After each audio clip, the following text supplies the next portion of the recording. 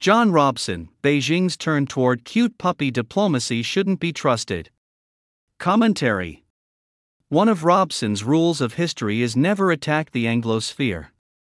Doing so might seem redundant these days given the harm we're already inflicting on ourselves, from fiscal policy to gender. But free societies possess an extraordinary resilience tyrannies can neither understand nor match. And the runner's faltering steps, labored breathing, and uneasy looks in China's 100-year marathon show a serious problem. The Economist recently wondered, is Chinese power about to peak? And NBC asked, why does China suddenly seem open to warmer U.S. ties? Well, it's not from the goodness of their hearts, that's for sure. Of course, I don't trust the MSM's take on tyrannies, which has been far too inclined toward appeasement and even self-loathing since at least the 1930s. Nor most Western politicians inclined to mistake any aggressor's tactically softer tone for evidence that there never were real differences, just misunderstandings. One vain would-be statesperson after another think they've made a good, and I think important start in repairing relationships, and now we must forget the aggressive conduct by the other side that caused the breach.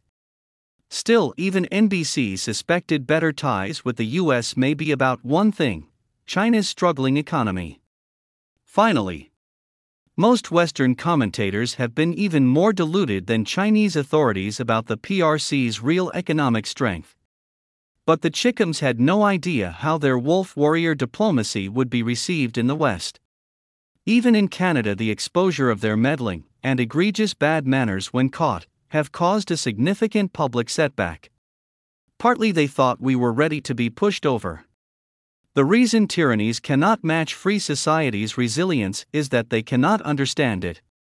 For my sins, I am still reading Xi Jinping's The Governance of China, and staggering through Volume 2 I find he claims to have read both Locke and Friedman. But if so, he learned nothing worthwhile, whereas from this trilogy also called Xi Jinping Thought I have learned much, including that one can be bored and horrified simultaneously. This collection of speech excerpts is a turgid and treacherous mess. Turgid because China's maximum leader tends to speak in conflicting generalities, calling for originality that toes the party line, caution without timidity, and so forth. Of course, Aristotle, whom she also claims to have read, wisely advocated a golden mean between sterile or perilous alternatives nearly 2,500 years ago.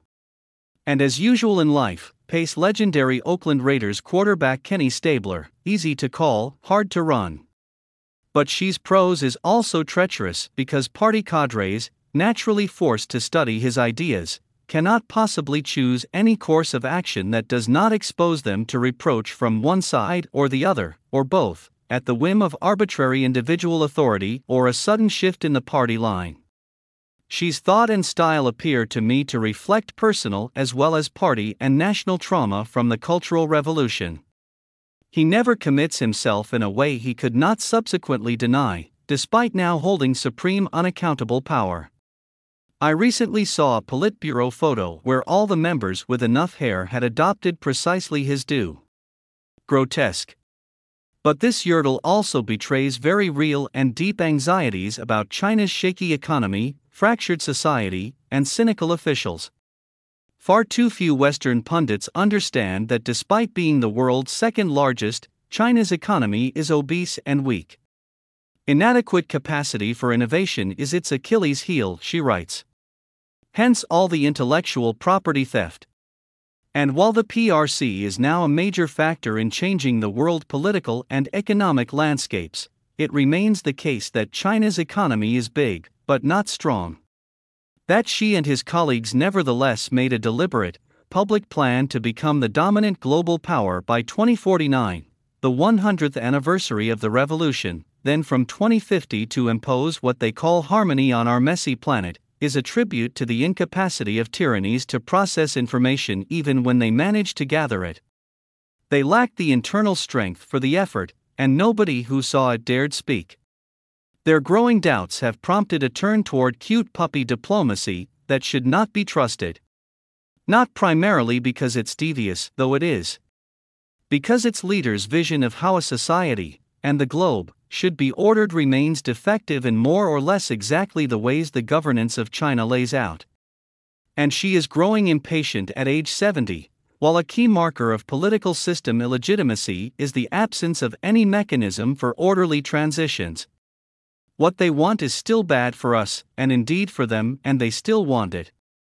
So they should be told firmly if they want plenty and peace for their people, they must ditch their bullying efforts to conquer the world. Is it so much to ask?